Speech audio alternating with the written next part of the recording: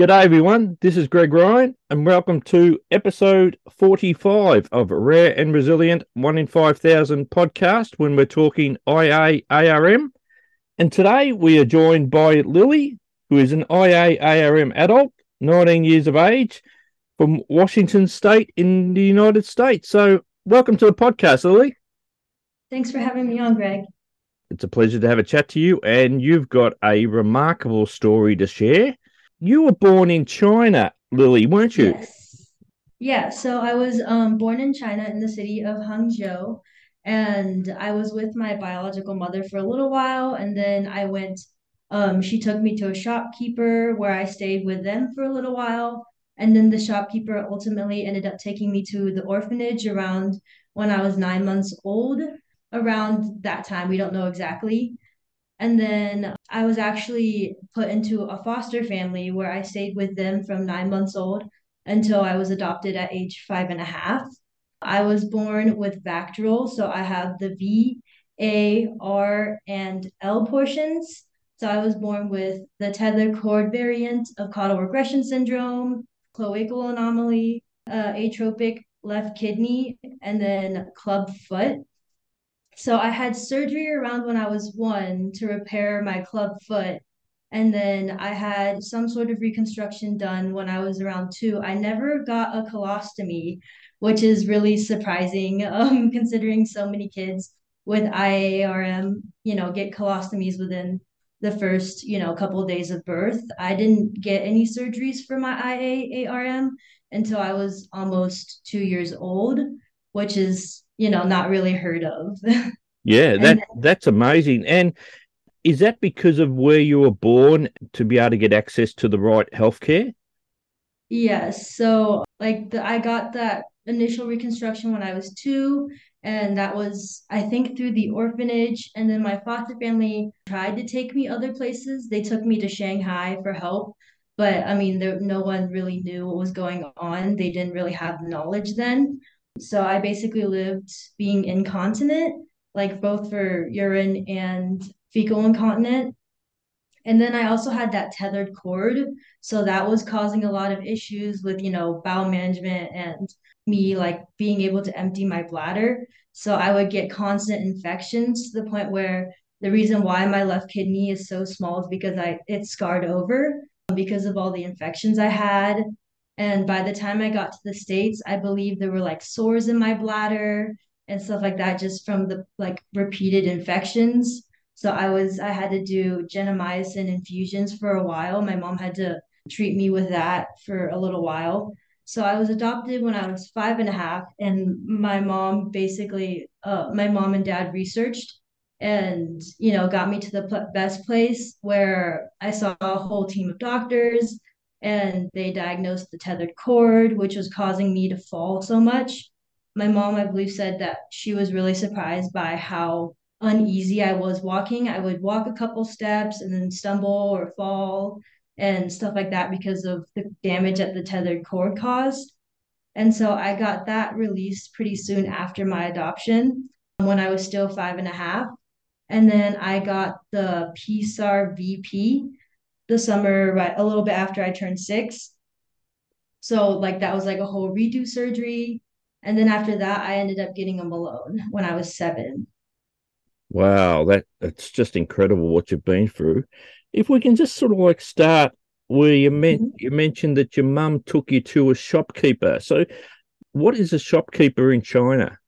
We don't really know. It was just like one of those things where my biological mother just left me with in the care of that shopkeeper, and that shopkeeper took care of me for as long as they could until they took me to the orphanage.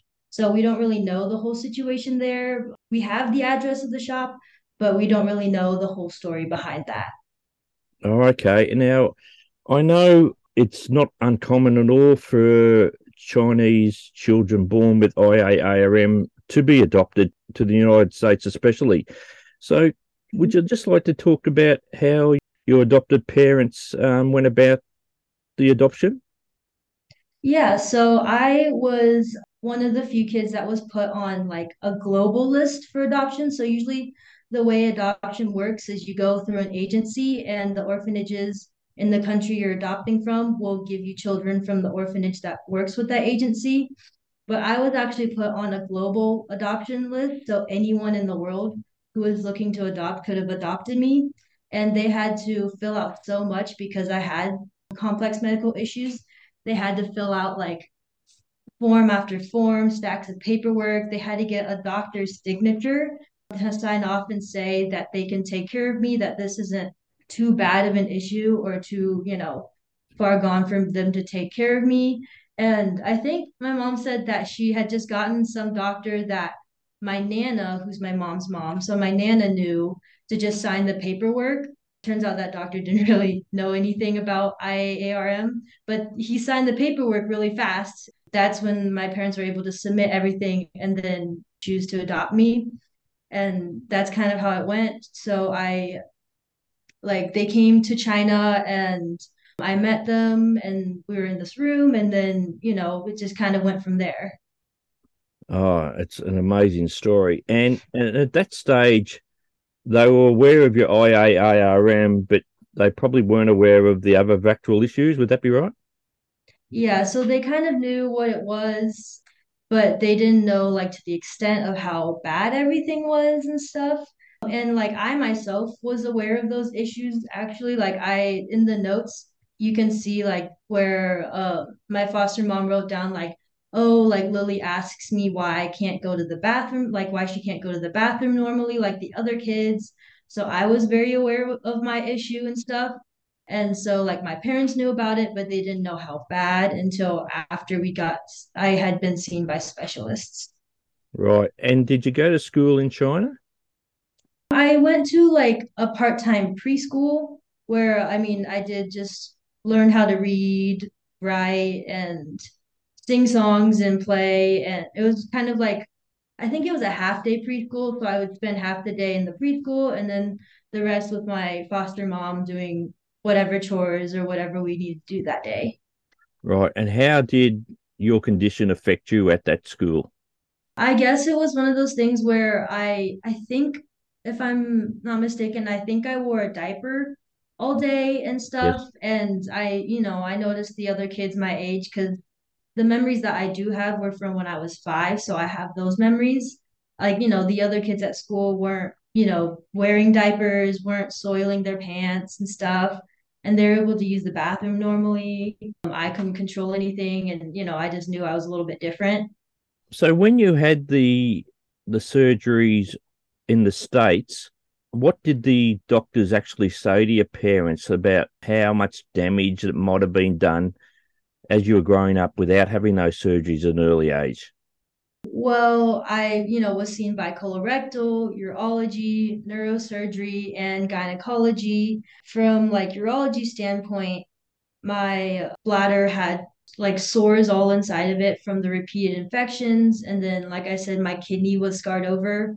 It only works at 10%, my left kidney, but my right kidney ended up being fine. And it's been fine all throughout the years, which is a blessing.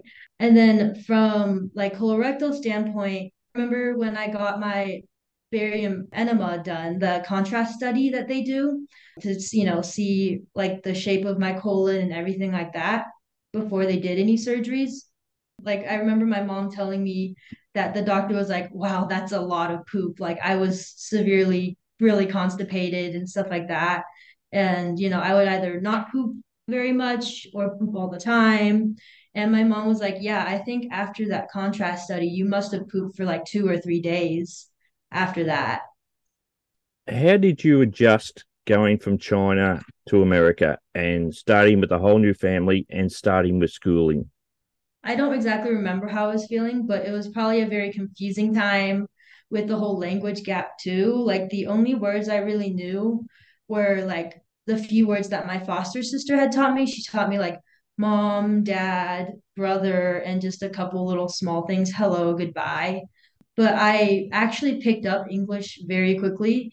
So I was adopted in November, and then by December, I was able to understand like the little sentences my parents were saying, and I would repeat back sentences from my parents or from my brothers because I have two brothers and then a younger sister that was also adopted later. And so like I learned English pretty quickly. So the language gap wasn't too bad. It was definitely different, like, adjusting to a different family, style where I had two brothers now instead of like a older sister. And then I guess the hospital stuff didn't really surprise me because the way I saw my adoption was, okay, I'm going to go to America, get the surgeries to make me all better, and the doctors there are going to help me because I knew the doctors in China couldn't help me. Yeah, as I said, I'll probably keep on saying the word amazing, but that's what it is. Really, it truly is. Now, how did you adjust to the schooling with after you had your surgeries? Because imagine you had your surgery sort of like when you first arrived. How did that Mhm. change when you went to school with the bowel management, etc.? Yeah, so we started on enemas pretty soon after I was adopted, like after one of our first meetings with specialists, and my mom also started cathing me pretty quickly too. Every 3, 4 hours, and at night too, she would get up at night to cath me to make sure my bladder emptied all the time. But I'd say after the surgery, so I had my PSARP reconstruction, PSARP BP reconstruction in the summer before school. So I had the PSARP done. Then I was recovering and I started kindergarten like 2 weeks later than everyone else because I was, still recovering.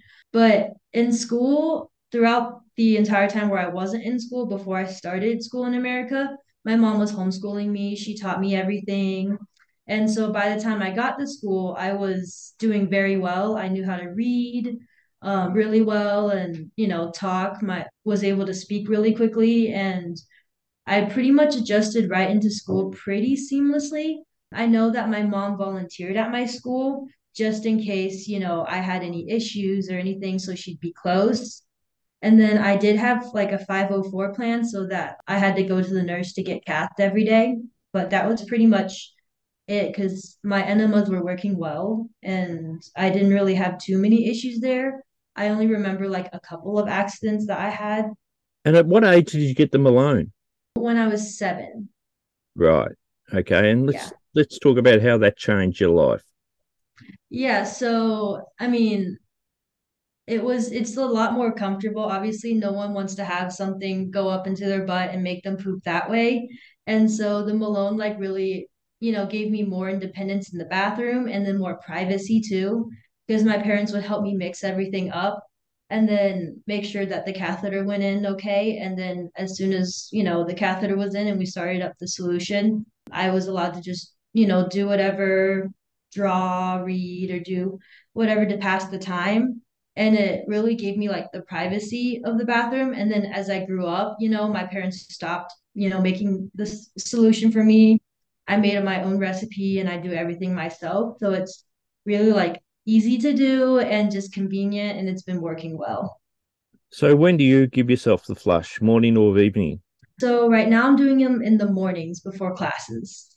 Okay. Well, we're going to get to that because you are currently in college Yes. studying to become a pediatric nurse, aren't you?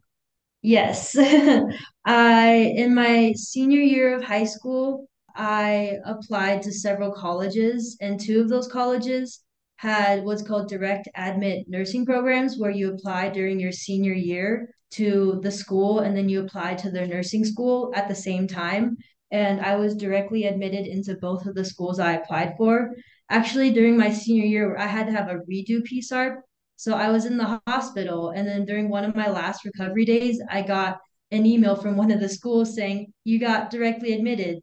Now, I didn't ultimately end up choosing that school. I chose the other school, which is Gonzaga University. So I ended up in their school of nursing as a direct admit. During my senior year, I was accepted and I accepted their offer. And I basically started, all of my prereqs last semester. I did have a nursing class. And then the next coming semesters, I'll have like more upper division nursing classes and stuff and really like dig into the nursing curriculum. Right. Now, The redo PSAP. So at what age would you have been? About 16, 17 when you had that done? I was 18 during Okay. my redo PSARP. I had it done the fall of my senior year of high school, so fall 2021. How come that came about? So I was having some issues with my flush and some like bladder issues, like, leaking a little bit. And it was during COVID that I had these issues. So I couldn't go see my urologist who was on the other side of the states because, the airlines were down, just COVID and everything. Yes. So he sent a referral up to the hospital in my state for me to see like neurosurgery because we were like, oh, maybe I retethered, like my spinal cord had retethered. So I got MRI, urodynamics done, and that came back like fine and clear. And so when I got that referral, I ended up seeing the whole team at the hospital. And so they did like, a whole new set of tests and stuff. So they did an exam under anesthesia, and that's when they found that like my anoplasty was a little bit too far back. And so then I was in like did more tests like pelvic MRI, anorectal manometry, and then after like a lot of back and forth, I and chose to do the redo surgery. I was doing really well with my flush and cathing and everything up until around like a year before my redo. So my flush was going great and stuff, but then like all of a sudden things just weren't working like they used to. And that's when we thought I had retethered, but that's when I got the referral to see the other team. Right. And did they say that could have been caused by the damage of when you were in China and not getting treated? I don't think so. We don't really know why that happened, but yeah, it just happened. And Yeah. so I just ended up getting that redo. Okay. And how have things been since you had that redo done? Things have been going pretty well. I had a little bit of a bumpy patch, like trying to find the right flush recipe because all the parents out there who have to try to figure that stuff out know it's a giant puzzle and it comes with a lot of, different things like, oh, what food did I eat? Oh, like this is causing cramps, just it's the whole puzzle of figuring everything out until you find the right recipe that works best. Right now, I'm at a recipe that works really well for me, and so I'm doing well now. And that's really good advice to parents as well, because a lot of it is trial and error, isn't it? Yes. And unfortunately, the trials come with not so great consequences. I totally understand that. I know we're going flipping back a bit then. How did you adjust to when you were becoming an adolescent and all the different things, the changes in the body for a woman, etc.? One of the other diagnoses I have is called MRKH syndrome. So that's basically 1 in 5,000 females were born without a uterus or vaginal canal or very underdeveloped uterus and vaginal canal. I ended up having a very underdeveloped uterus and vaginal canal. So when I had my reconstruction done in the US, I actually had like a hysterectomy, and then I believe they removed my left fallopian tube. And then they also did that vaginoplasty at the same time when I was 6. So I didn't have to deal with like periods or anything like that. But like my mom told me when it was, time to tell me when I was like 11 or 12. And then, I always felt a little bit awkward, not just because of IA stuff, but also not having a period. But, that's just something that I worked through and stuff.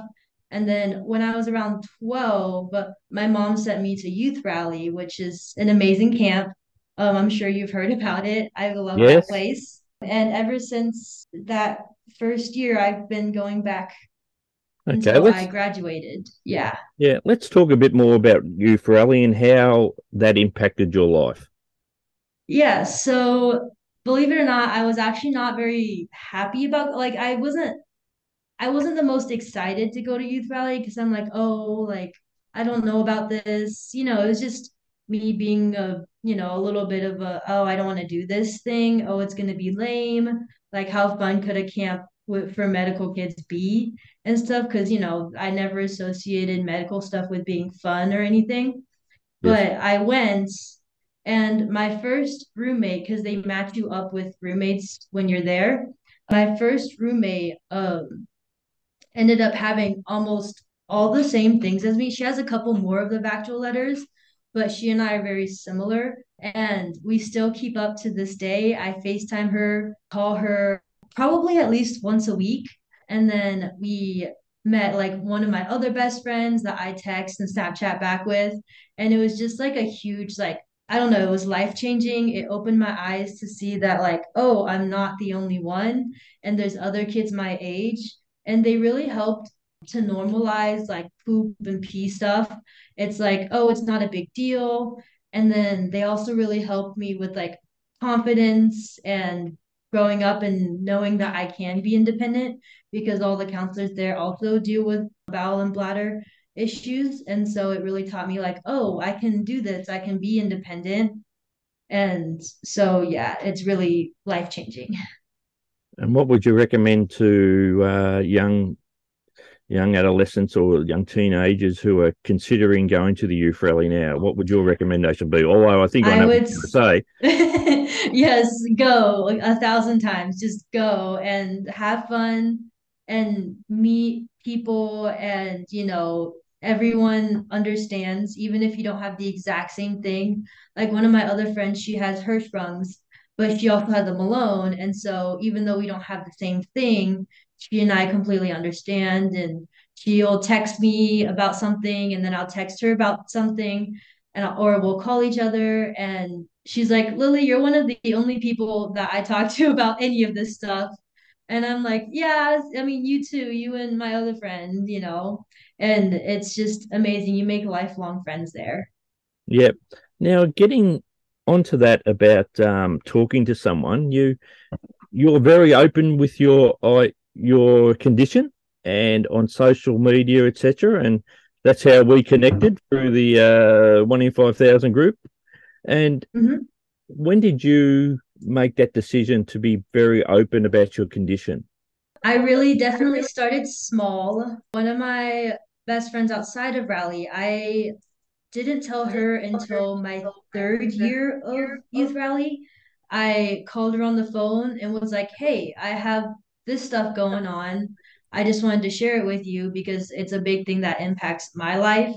And so I just thought that you should know. And she was like completely understanding, really supportive.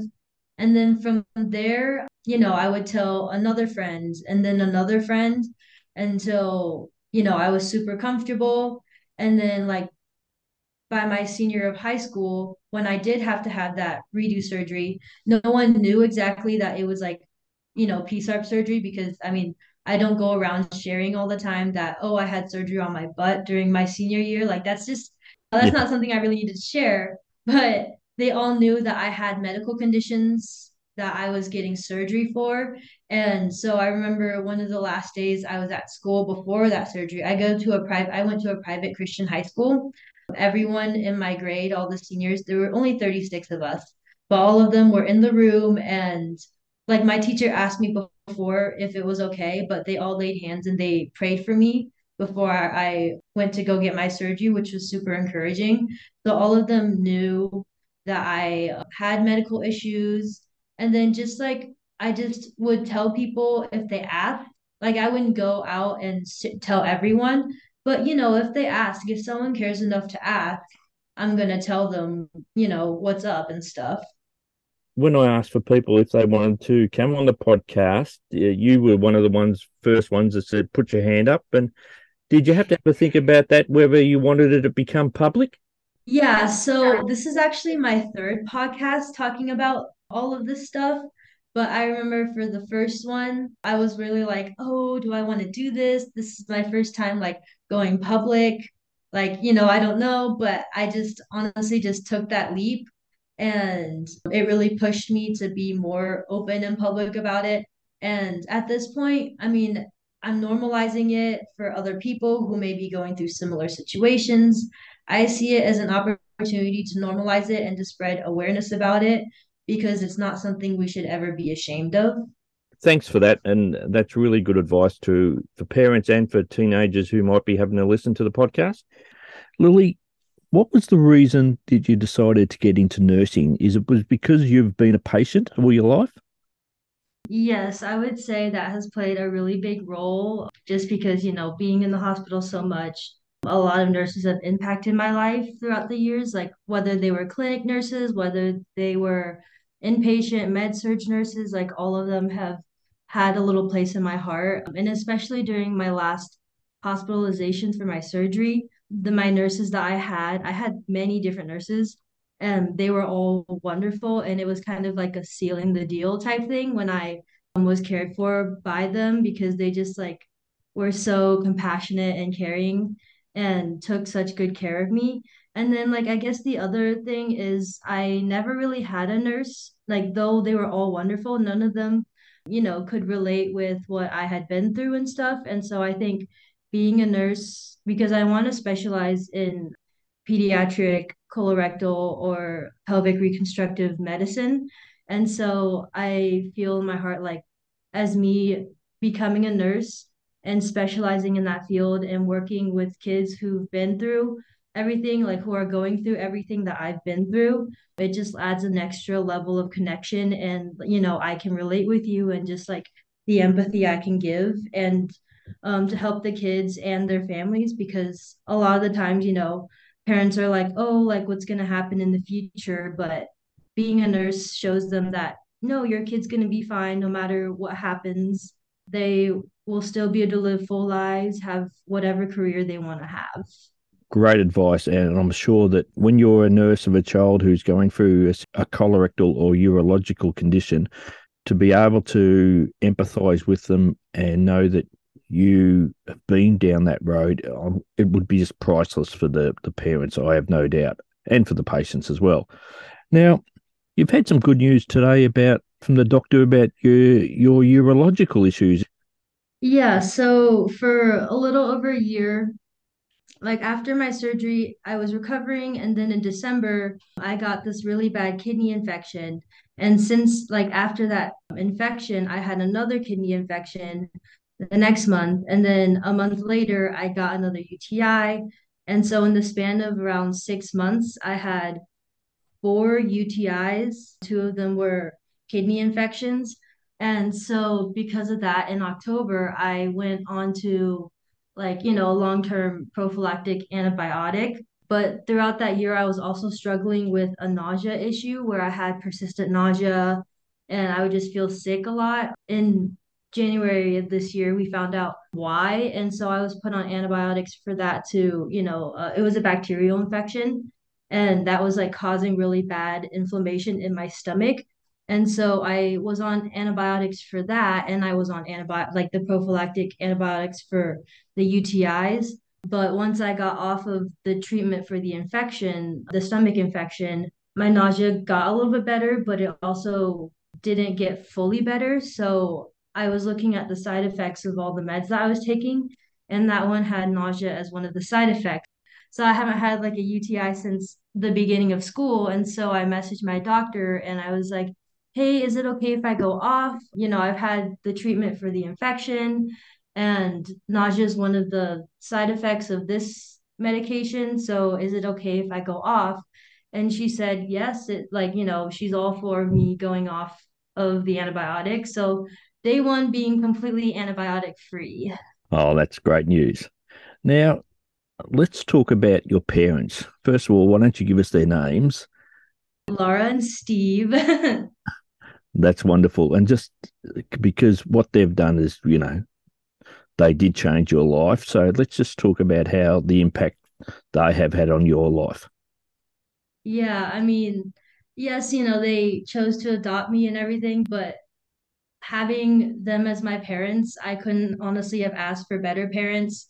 My dad was in the military at the time, so he was not there for all of my appointments and surgeries because he had to take care of my two brothers at the time. And then when we did adopt my sister, he had to take care of them while I was, going to appointments with my mom or getting procedures done with my mom. So my dad was like taking care of home base, as we call it, and keeping the fort. And my mom would come with me to all the doctor's appointments, but they both had enormous impact on my life.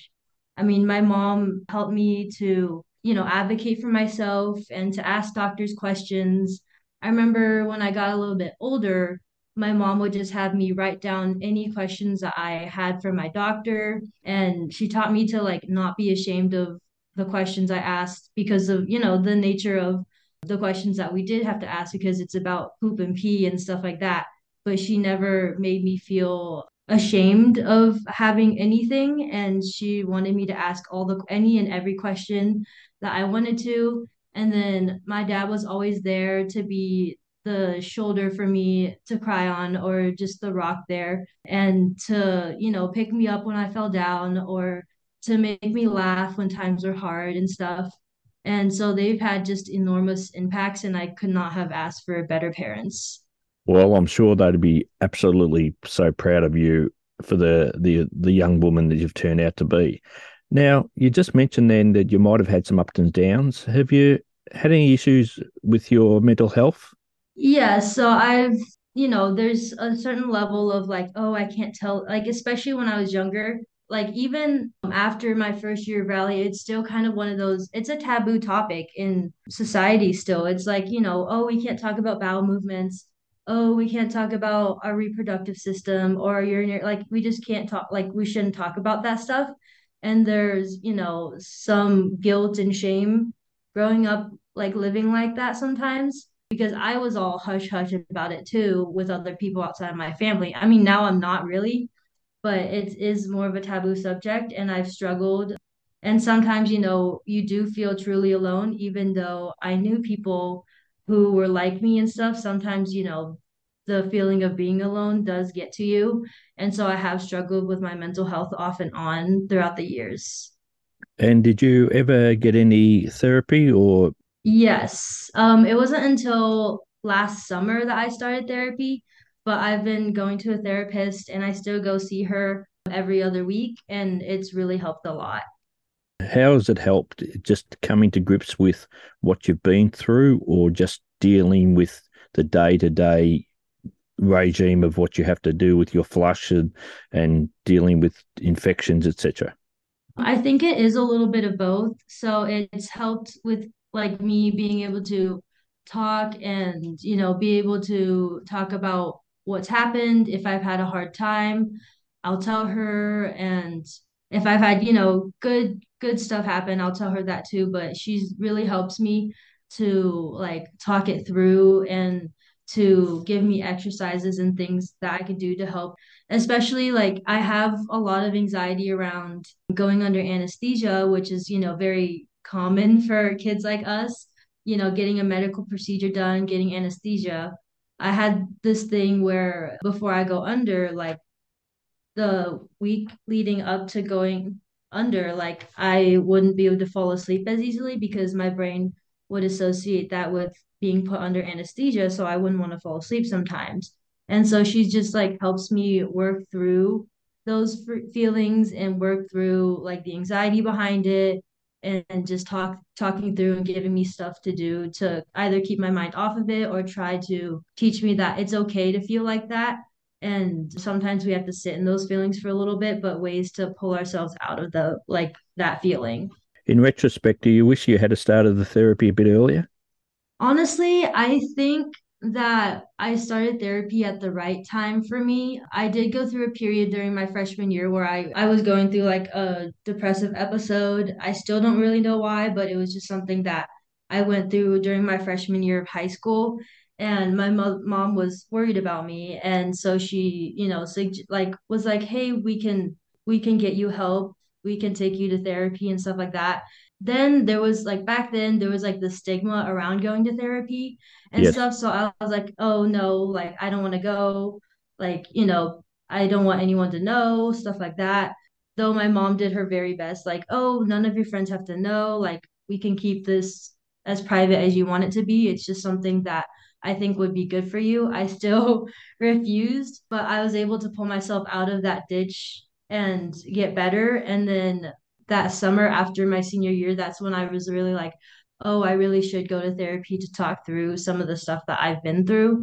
And I really think that I did start at the right time, even if I was reluctant, like my freshman year and stuff like that. I did get a lot better after that, but I think I really just started when I needed to start.